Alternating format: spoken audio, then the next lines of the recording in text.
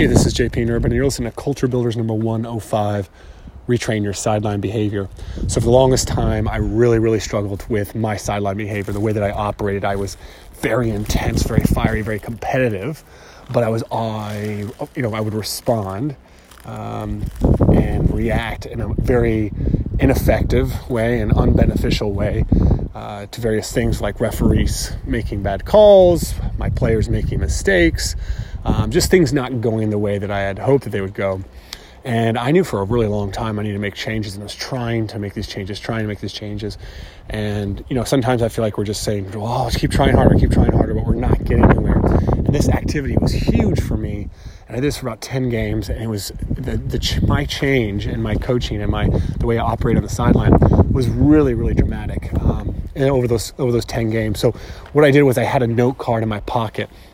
And I think initially I just had two columns, positive and negative. I think as time went on, I added a few more categories. But as I would say anything, or really do anything in the game, I would put a tally, whether it was positive or negative. I put it in that column.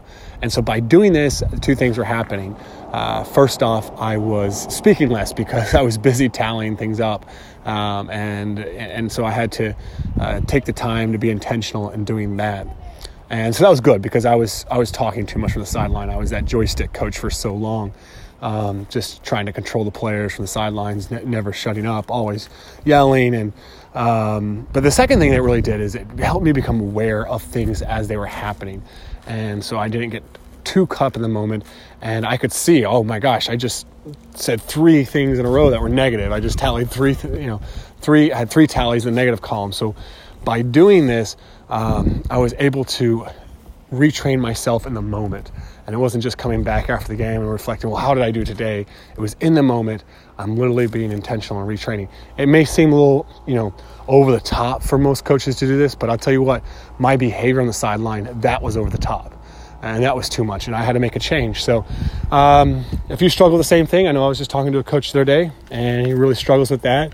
Knows he's got to make some changes, and this is one thing that's worth trying out. So that's it for today. If you enjoyed this, be sure to go to thriveonchallenge.com. Got a new website up and running.